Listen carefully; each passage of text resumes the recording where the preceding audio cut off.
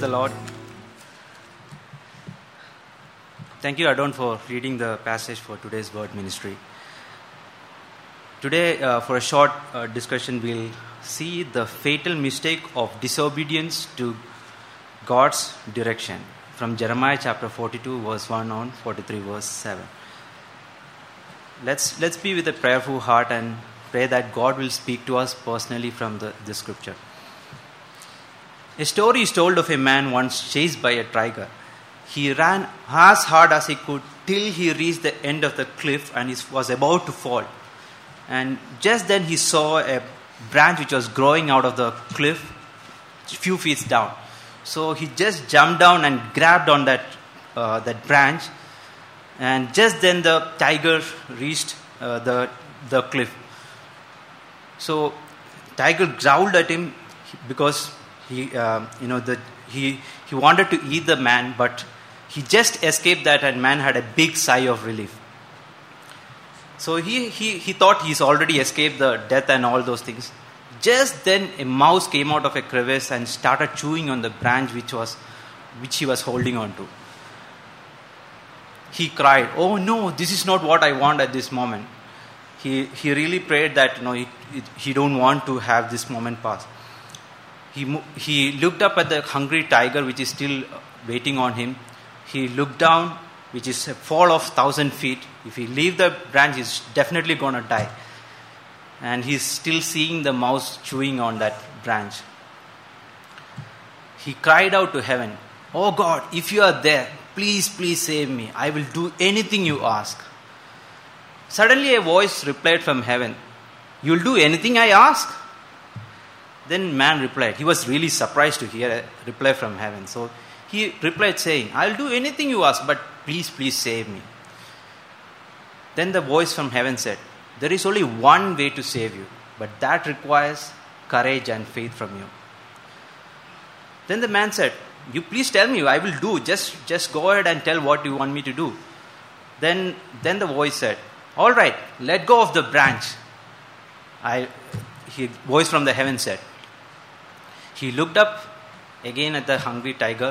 He is still seeing the chewing of the mouse, which is the branch he is holding on to. And he thought if he leave the branch, he thought he's going to definitely die.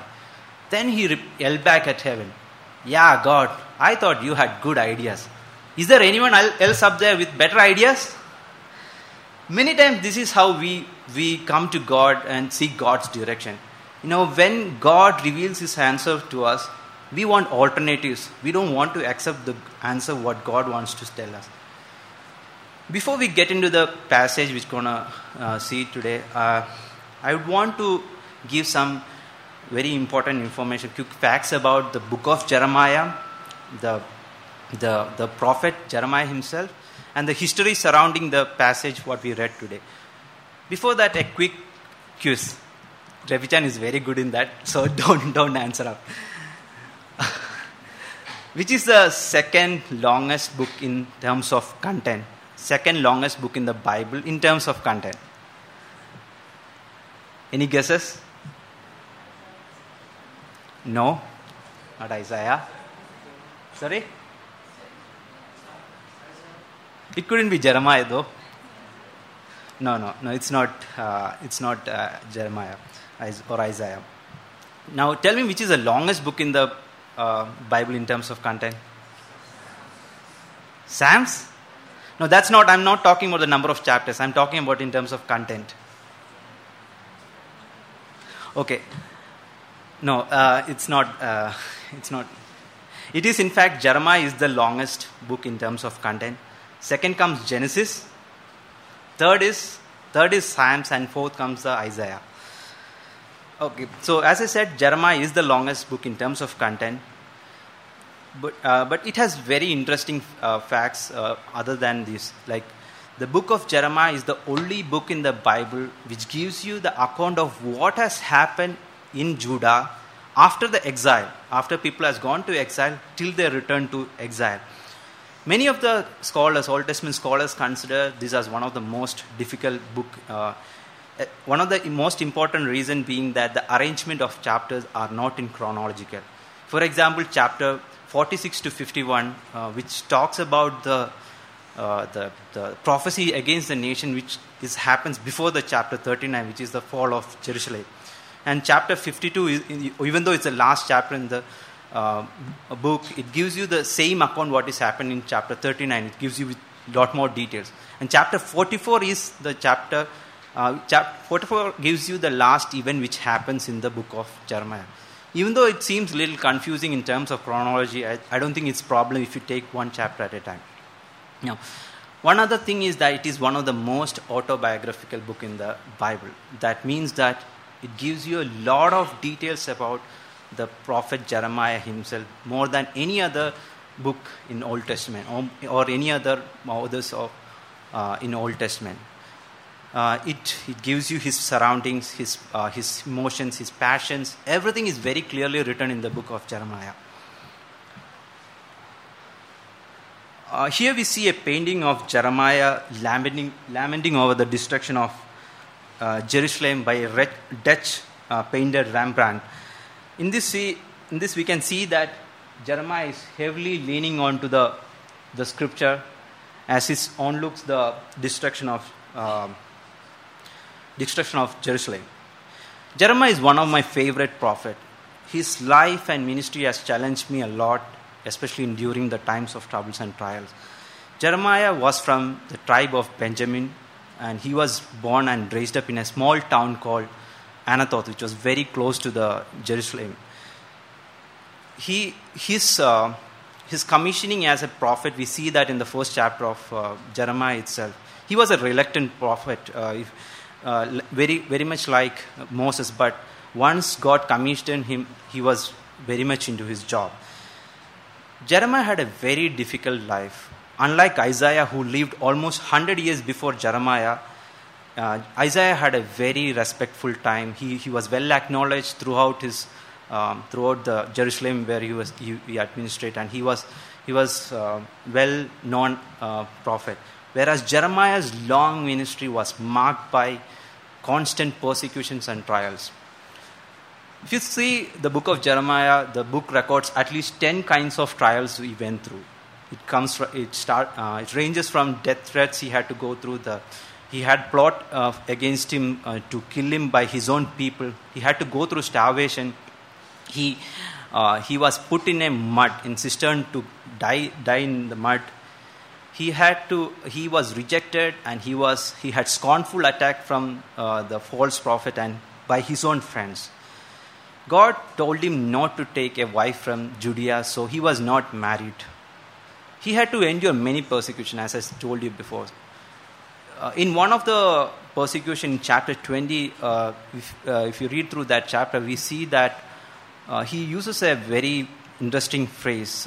It says, "Cursed be the day I was born," which was a very similar phrase which was used by Job when he was going through the persecution in Job chapter 3 verse 1. He was often called as a weeping prophet.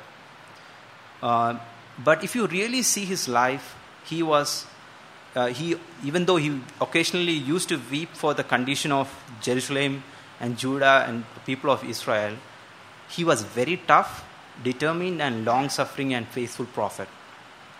One another thing that caught my attention was he was very passionate about preaching God's word. Even when things looked very, very bad, I think he is one of the only prophet who had to go through such a persecution. Still, he had to stand for God's word. J. Thomason, a famous author and an Old Testament scholar, says this about Jeremiah. I'll read that quote for you. "It has often been remarked that Jeremiah's life was finally a failure. He was alone for most of his ministry.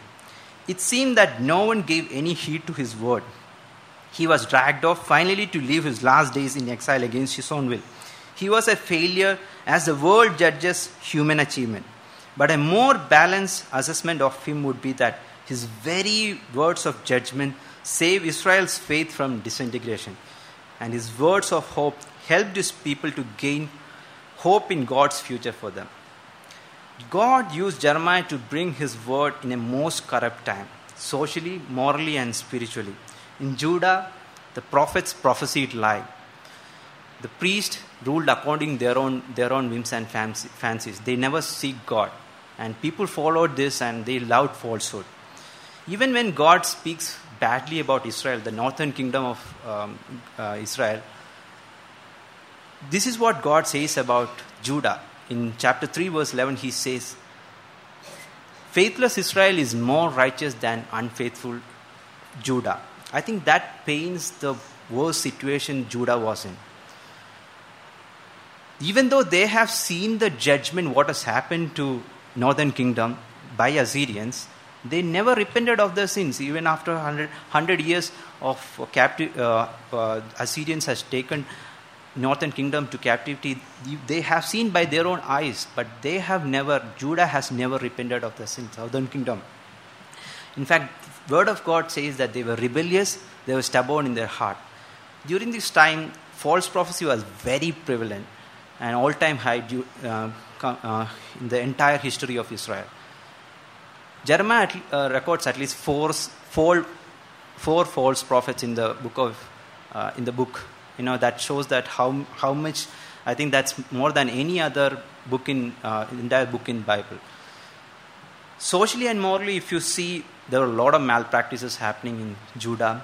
They were deceitful. There were a lot of cheating. They were oppressing the widows.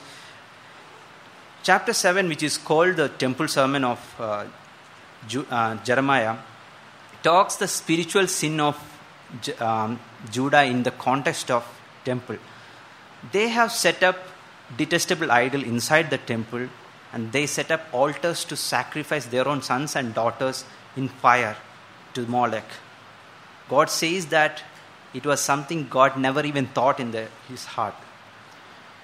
In same chapter, verse 11, God says the temple as den of robbers.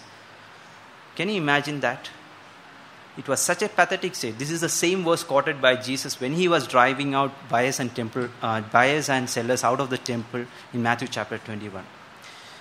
Even when they were ethically violating all the demands of God, they heavily relied on the temple to take care of their sin. They gave temple attendance and ceremonial rituals more priority than setting their relationship right with God. They trusted in the temple which God gave them, and they trusted in the law which God gave them. Rather than following it, they thought that they will be wise by just having it.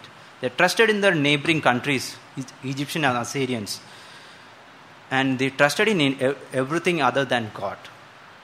In Lamentation 2:13, Jeremiah writes that this lamentation is written by Jeremiah after the fall of Jerusalem. In that chapter 2 verse 13, Jeremiah says that your wound is as deep as the sea. And in Jeremiah chapter 6 verse 14, he says, and they dressed their wound as though it was not serious. Just imagine you have a profuse bleeding from a wound you had, and you go to a hospital, and just imagine, instead of properly suturing and dressing your wound, they just send you off with a bandage. How will you feel? Just imagine. Can you imagine that? That's how God felt about Judah. They dealt with the sin so casually. This was their outlook on their sin. The greatest sin was that they claimed to be innocent. They never admitted their sin. In chapter 2 verse 35, they say that I am innocent. Because of all these things, God pronounces his judgment through Jeremiah that Babylon will attack and punish them for their wickedness. It is interesting to note that God calls Nebuchadnezzar as my servant in Jeremiah at least 3 times. That goes on to show that how God relied on Nebuchadnezzar, a pagan king, to carry out his judgment on his people. And chapter 5 verse 15, it says, they will serve foreigners in a land or not their own, and whose language they do not know, and their speech they do not understand. Such a dreadful situation. You are in an alien land, you are not able to communicate, and you cry for mercy, they will not be able to understand. Their wickedness has led the invasion of Judah by Babylonians. This is a map which shows the exile of Judah by Babylonians in 3 exiles. You can see the route. They are going northeast. In 605 BC, Babylonians under the rule of Nebuchadnezzar attacks Judah for the first time, and they carry Daniel and his friends along with the temple well. That is when the first deportation happens. In Jehoiakim, who was king after that, during that time, then relied on Egyptian to fight against Babylonian, which was clearly a revolt against Babylon, and which was not God wanted him to. So then he died in 598 BC, and his son Jehoiachin becomes the king.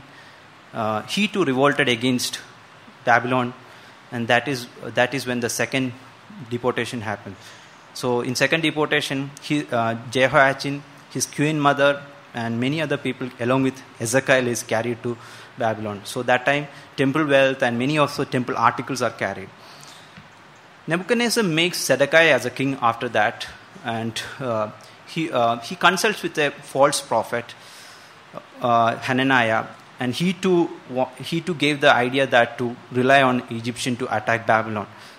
Again, that led to their failure. In 586 BC, the third deportation happens, and that time Zedekiah is captured.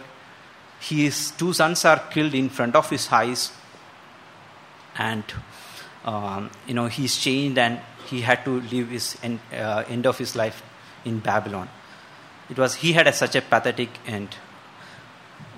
During the third deportation or third attack, Jerusalem is completely destroyed. The temple is burned down. It became a heap of rubble.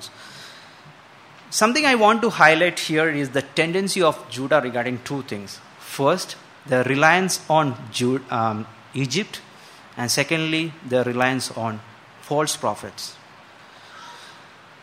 Coming to our text today, 42 chapter 1 verse 3, 42 verse chapter 1 to 43 verse 7.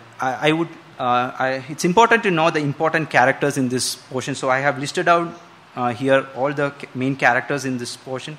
We'll get it over as we go through the narrative. In the immediate context of the chapter 42 and 43, we see that in 40 and 41. I'll narrate that story quickly so that we'll understand what was happening in 42 and 43. After the third deportation, we see a start of new order of rule. Gedaliah was appointed as the first governor of Judah by Nebuchadnezzar. He was not from the royal family of David. Usually, we see that all the kings were from the royal family of David, but he was not from the royal family of David. But in fact, he was a very good governor. If you see the portions, he was a very good governor. He in fact suggested. Told them to have a peaceful relationship with Babylonians, as proclaimed by Jeremiah, that you need to submit to Babylon to have a peace, to go well with you. He then began to draw them together to settle down in the nearby areas, and he told them to submit to Babylon and till the land and harvest the crops. Here is the remnant. Here we see the remnants of Jews who come from the surrounding countries, Moab, Ammon, Edomites, come and settle in this place. So Gedaliah was settled here in Mizpah. As you can see, Jerusalem is completely destroyed here. So they all moved to Mizpah as the center, and there he rules as a governor. After 3 months of his rule, Ishmael, one of king's officers, had plotted to kill Gedaliah in alliance with king of Ammon, Baalis. Though the reason is not very clear from the scripture, we can safely assume that Ishmael was from the royal family of David. He didn't want to submit to somebody who was not from that family, who is not from the kingly lineage. Gedaliah was warned twice by Johanan, one of the army commander, but he didn't pay attention to that. So finally, Gedaliah gets killed along with many Jews with him, and Ishmael takes a lot of captives and tries to escape to Ammon. But when Johanan and all his army officers heard this, they went to fight with Ishmael and caught up at Gibeon, as we can see, little south of Mizpah. All captives then escaped to Johanan, but Ishmael escaped to Ammon through this route. Now, the remnant is scared about what has happened, because Gedaliah was a governor appointed by Babylon, and he is killed, and they are worried about what is going to happen now. And they set their en route to Egypt, and they stopped near Bethlehem. Gibeon to Bethlehem, they come and stop near there. This brings us to the passage what we read today. I'll quickly narrate what is happening in 42 and 43 before we divide it into section and apply the truth from it. Now, Johanan, the army officer, and the remnant Jews approach Jeremiah to understand what God wants them to do and where they have to settle. They ask Jeremiah to pray for them and ask God's answer regarding this matter. They convince Jeremiah that they will obey whatever it is, whether it's favorable or unfavorable. They will obey whatever God tells them to do. In fact, Jeremiah agrees to pray for them, and they all go back. After 10 days, we see that Jeremiah gathers all of them to tell what God's answer for them was. God tells them that to settle in the land of Judah and not to flee to Egypt. God also tells them that if you stay in the land of Judah, you will be blessed, and you will prosper in the land of Judah, and you should not go to Egypt. That was a clear command from God. There was nothing ambiguous about it. And if you go to Egypt, you will definitely face the consequence of going to Egypt, that you will die by sword, famine, and plague. After Jeremiah proclaimed the answer from the Lord, we see that people accused him that he was lying, and they decided to proceed with their own decision in disobedience to God's word. So let's look at the first section of our passage, chapter 42, verse 1 to 6. God wants us to seek Him at all times with a sincere heart. Here, I would like to point out two wrong approaches the remnants had when they were seeking God. Seeking God only in times of trouble. Let's read chapter 42, verse 2 and 3. Please hear our petition and pray to the Lord your God for this entire remnant. For as you see, though we were once many, now only a few are left. Pray that Lord your God will tell us where we should go and what we should do. It's interesting to note that they are asking Jeremiah to pray to your God. It's used at least twice in that context. That goes on to show that they didn't have a personal relationship with God. They were so distant from God to engage in a meaningful prayer for themselves. These are the same people who saw the judgment of God on Jerusalem, and what has happened there? They haven't repented their sins, and they haven't set their relationship right with God. Now, when Gedaliah is killed, they are now scared, and they are worried about the consequence, that what's going to happen after that. They are in a super trouble, and now they seek God. Very often we take things for granted, and we forget an ongoing relationship with God. Until God strikes us, we hurry to God's throne for answers and deliverance. Once there was a man who was successful real soon and became a wealthy oil tycoon. Once he reached a new strata of his living, his church attendance reduced. His pastor who wanted to meet him, he couldn't meet him because he had a very busy appointments. Then later he became sick, and he was on the hospital, and he was almost on a deathbed. pastor visits him and tells about God's healing power to him. And he says, pastor says, if God will definitely heal you, but then he says, pastor, if you pray for me and if God heals me out of this sick bed, I will definitely donate $1 million for this church. Miraculously, God healed him. He's out of the sick bed. He's all fine. He's all back to his normal routines. After a few months, pastor meets him in a sidewalk outside of a local store. Then pastor asks him, hope everything is going well with you. And he says, you know what, you promised $1 million to the church that if you got well and you were out of the hospital. We haven't got that still. Then he says, oh really, did I say that? Then he says, that goes on to show how sick I was on the deathbed. Many times this is the case with us.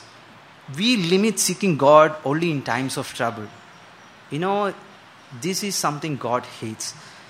When the crisis hits us in the form of sickness, loss, or any other kinds of issues or exams or these kind of things, we run to God for help. Do we seek God only in times of trouble? God expects us to have an ongoing relationship with Him.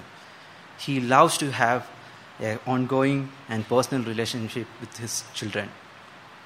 We are all familiar with the verse, Psalms 46 verse 1. What does it say? God is our refuge and strength, and ever-present help in trouble. Many times we interpret this verse as God in times of trouble. Of course, He is God who is in times of trouble. But before that, there is something which says, God is our refuge and strength. It is when God becomes our refuge and strength, that is when He becomes our help in trouble. The psalmist is not writing this psalm. If you look at the context, if he is not writing this psalm because he was in trouble and he is looking for God's help. He knows the confidence. He has the confidence and relationship with God that he can say so confidently that even when the mountain falls on me, whatever happens, if God is my refuge and strength, I don't need to worry. That is the kind of relationship God expects of us. It's not that we just run to God just in times of trouble. Moving on. Secondly, we see that seeking God with a fixed agenda. When the walls of Jerusalem is destroyed, they are now surrounded by all the neighboring countries like Edomite, Moabs, Ammon and Babylonians and Egyptian. Out of all these countries, Egypt seems to be a very safe place for them. If you read chapter 41 verse 17, it says, they stopped near Bethlehem on their way to Egypt. Even though they told Jeremiah that they will obey God, whether it will be favorable or unfavorable, they had already made up their mind what they're going to do. And now they seek God with a hope that God is going to approve what they're going to do. They expected God to put a rubber stamp on the plan they have already made to go to Egypt. Seeking God should not be with a fixed agenda. When we seek God, do we seek Him with our decision already made? Many times we strongly desire something in our heart and then we seek God. What happens is that we pray to God, let your will be done in my life. But in our hearts, what we're praying is really that it's, Lord, I wish the answer is what I want. If not, I'll be disappointed. Is this the way we really approach God? With the decisions already made? A story is told of a young Malayali guy who wanted to marry a girl, Asha. And he was in love with her and, he wanted to pursue that relationship to marriage. He was strongly involved in that and it was going nowhere. So he prayed for a few months, few days, nothing is happening. And it happens that he took the Malayalam Bible and he thought God is going to speak to him through the first verse which comes through to that in the Bible. So maybe many of them know the story. Already people are laughing. So he reads Romans chapter 12 verse 12. It says, in Malayalam it says, Ashayal Sandoshipin. Yeah. rejoice, that literally translates rejoice in Hasha, and we know the real verse is be joyful in hope. This may sound ridiculous, but this may be a story made up, but this is the case with many of us. How many times when we want to see God's will, we just look for some positive events or circumstances that connect with what we wanted to get, and we presume it as God's will in our life, whereas God's will may be far from it, or we are maybe in direct disobedience to God's will. For example, if you want to settle in a certain country, or if you want to marry a certain person, when we see certain positive events connected with that, our hearts deceives us and goes on to say, this may be God's will in my life. And we presume it as God's will and just proceeds with that. The world says to follow your heart. That's what we see a tagline everywhere. Follow your heart or follow your intuition. But God's word says something very different. In Jeremiah chapter 17 verse 5 says, heart is deceitful above everything, and who can understand it?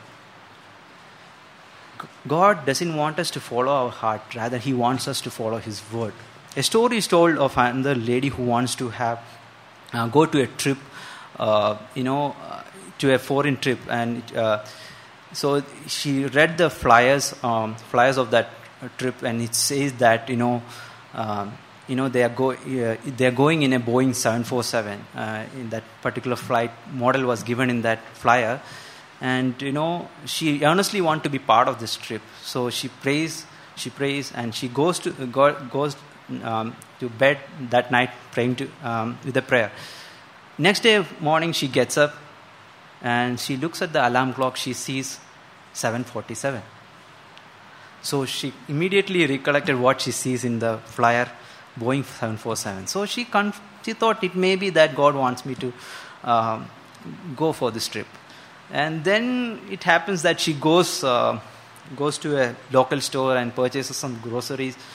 And what happens is she looks at the bill, and the bill value comes at to $7.47. She confirms that is the will of the God.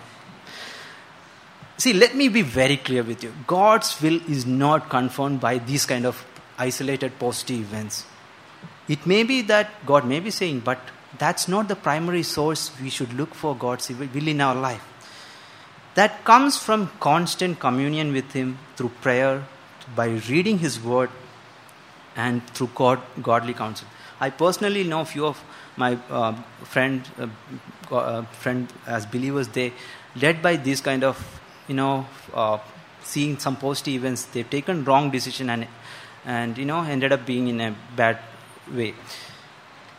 If the remnant of Jews, what we see here, has to look for only positive events, Egypt was the best place to settle. It was really for them to logically to go to Egypt. When we seek God, God does not want to have our decisions already made and seek God in that way. Let's not treat God like a vending machine. When we go to vending machine, we press certain option, and when we get, it's not like we expect, if we press for coffee, we don't expect tea to come out of it, right? That's not the way we should treat God. When we seek God, God expects us to have a sincere heart, and when we seek Him, He expects us to have a heart which is obedient to His word. Let's move on. Coming to the second section of our passage, Jeremiah 42 verse 7 to 18. God answers us when we seek Him. Now, after 10 days, a word of the Lord comes to Jeremiah. So Jeremiah calls all the people from greatest to the least, and he gathers them all together and speak God's word for them. I'll read that verse for you. 42 verse 10 to 12. It says, "If you stay in this land, I will build you up and not tear you down. I will plant you and not uproot you. For I have relented concerning the disaster I have inflicted on you. Do not be afraid of Babylon, whom you fear. Do not be afraid of him, declares the Lord. For I am with you, and I will save you and deliver you from his hand. I will show you compassion so that he will have compassion on you and restore you to the land." So God's command was very clear to stay in the land of Judah. And he says, if you stay in this land, God will prosper you. It's very interesting to note that God says he's relented the disaster he has inflicted on Jerusalem. That goes on to say that he was compassionate. He is now willing to show compassion on the people of Judah now, who's remnant there now. And he also reminds them that you don't need to be afraid of a Babylonian king who is, you are afraid right now. You don't need to be. So he gives them a clear promise to stay in the land. And God says that if you stay in this land, he will renew and restore them and have a peaceful time in the land of Judah. Now at the same time, he also says in the following verses that if you disobey his word and go to Egypt, believing that there won't be any cry for war or any hunger, there you don't need to be hungry for bread. Like how God punished Jerusalem, God is going to punish Egypt for it by sword, famine and plague. And not one of them, not a single of them who is going to go to Egypt will be saved. And he says that he will have curse and contamination on those people. Here I would want to point out two characteristics of God's answer. First, his answers are clear. Through Jeremiah, it was clear that what God expected the remnant to do and the consequences if they disobeyed God. There was no ambiguity in that. It was very clear. In the earlier chapters of Jeremiah, we see that God has told them not to go to Egypt or trust in Egyptian. Egypt is a place of slavery and bondage.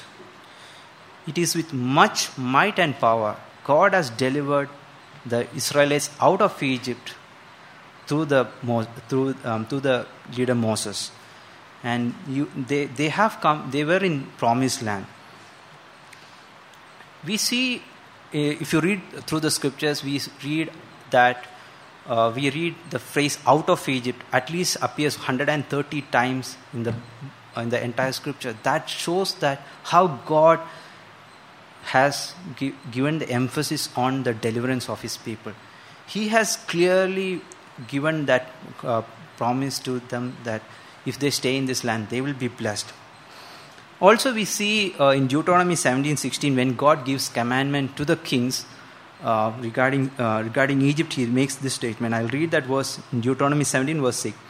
The king, moreover, must not acquire great number of horses for himself, or make the people return to Egypt to get more of them. For the Lord has told you, you are not to go back that way again. Though the Egyptians were mighty, it was one of the superpowers during that time. They were pagans. They were mere humans. God does not want his people to trust on them and rely on Egypt. Jeremiah chapter 17 verse say, cursed is the one who trusts in man, who draws strength from mere flesh. But 2 verses later it says, blessed is the one who trusts in the Lord, whose confidence is in him. For us, Egypt symbolizes the world and its desires. Where is really our trust and confidence? Do we really rely on world to take care of our needs and go to God as a second plan, or plan B, what we say? Or do we have full faith and confidence in God's provision for us? Let's really think about it. So, God's answers are clear to us. Now, how do we find God's answer for us today in when we go through certain decision-making process, or when we have to make God's will in our life? First, God's will is given to us through his word. His revealed will is given to us through his word. That is our primary source where we have to look for God's will in our life. Many times we see God's will as something like some mystery hunt or treasure hunt. We have to hunt for it or something of that sort. But it's not really that. If you really read God's word, many of the things will be clear for us. Sometimes we wrongly apply God's word and come to a wrong interpretation. But if you really apply God's word in our life, we will really find what's God's will in our life. For example, Bible tells us in 2 Corinthians 6:14, do not yoke with unbelievers. You know, if you fall in love with an unbeliever person, and you pursue that relationship for marriage, and you see God's will in that, in regarding that, it's really pointless, absolutely pointless to do that, because God's word has clearly tell not to do that. Then what is the point in pursuing that? You should be very careful what we pray for. If God's word has already told certain things not to do, then why are we praying for that? This comes to the second level where we don't have the clear answer for yes or no in certain things. Where, for example, where we have to take the job or things like that. I would say that if you have already obeyed God's revealed will through His word, what we already know, and if you have a constant communion with Him through prayer, God, the Holy Spirit, will lead us and guide us to the right step. We don't need to worry about that. It's not that difficult. Sometimes God takes us to the godly counsel. It may be through a friend, or it may be through through an elder or some godly man. But our primary source is given in God's word itself.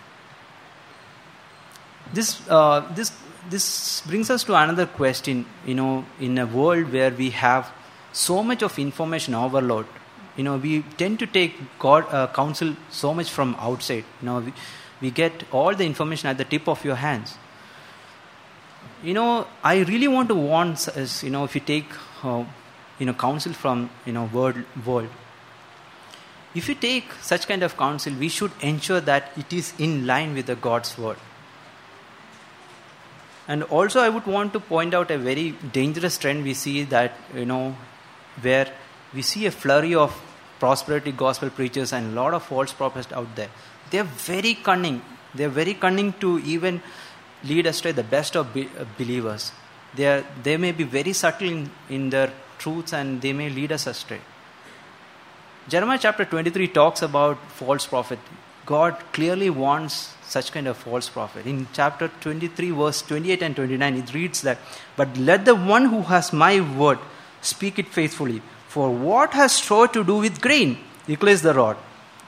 Is it not my word like fire, declares the Lord, and like a hammer that breaks a rock in pieces?"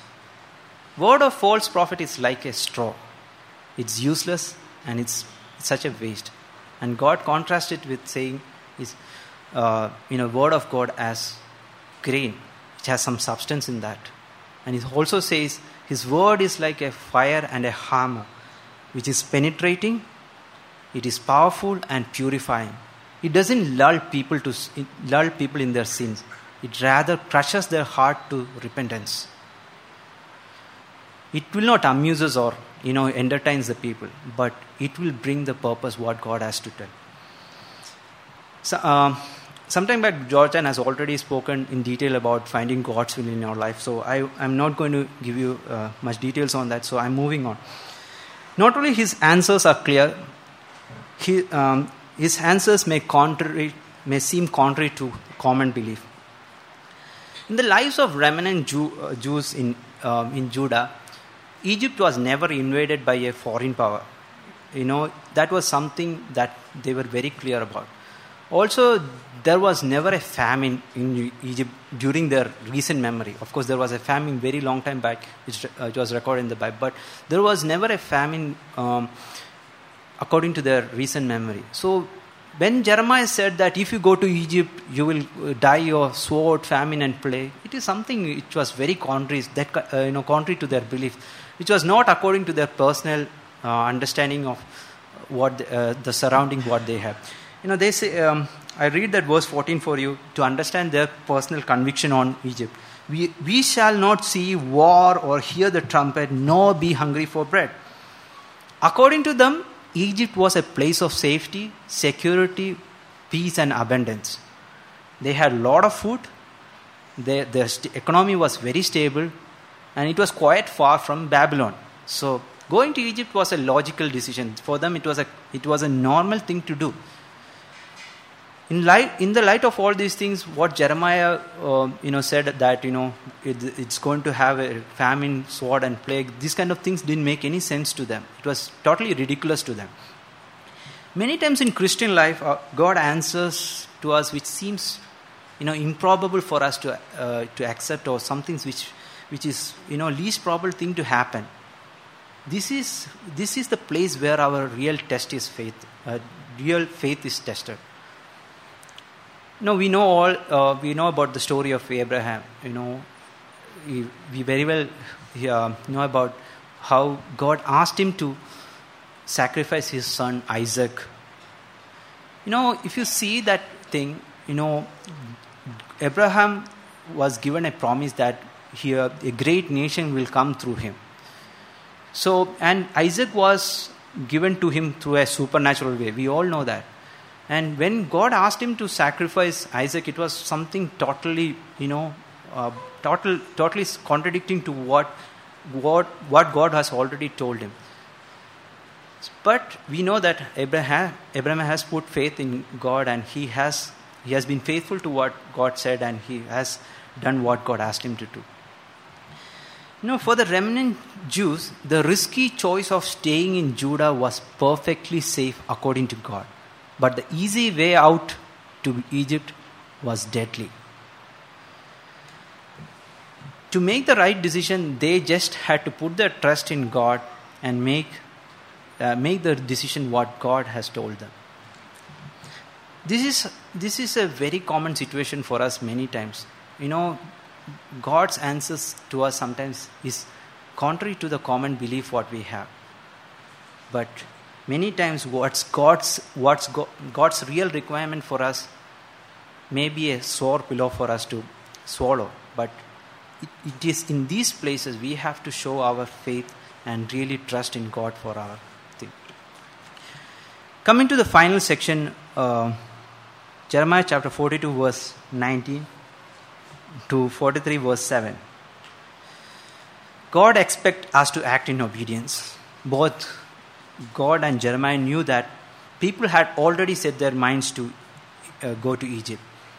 So when Jeremiah tells them that they have done a mistake in asking them for seeking God's help, God's command was very clear: do not go to Egypt. Here we see people have already decided to go to Egypt, and now they're saying that Baruch, his scribe, is telling him to say this lie to him. So that they will stay in Jerusalem and, Babylonians might attack them. These are the same people who has seen God's judgment on Jerusalem and the same words of Jeremiah coming true to them. Yet they cannot have a heart of belief. This is a common trend we see in ourselves. Like when we come to a decision-making process and we find something which is God gives an answer which is contrary to us, we find excuses. These people when they were saying that they were lying, it was in fact they were trying to find excuse. It was in fact that they were not stating a fact. We read in 43 verse 4. So Johanan, son of Kareah, and all the army officers and all the people disobeyed the Lord's command to stay in the land of Judah. And further in verse 7 says, so they entered Egypt in disobedience to the Lord and went as far as Tahpanhes.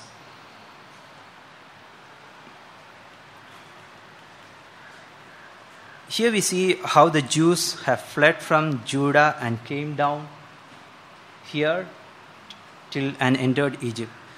One very interesting thing I showed, what I want to show this in this map is that in the earlier map I showed that the Jews who were going in exile in the northeast direction. Here we see people going in southwest direction. Can you imagine that? So two groups of people going in two directions. Okay.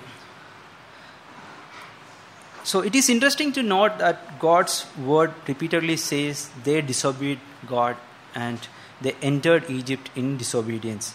At least twice in this context we see. That goes on to show that the consequence of willful disobedience.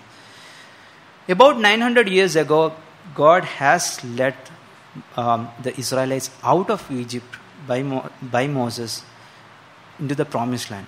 Now the remnant people, who are very few, who lost their country, their land by their own wickedness, now entered the Egypt in disobedience.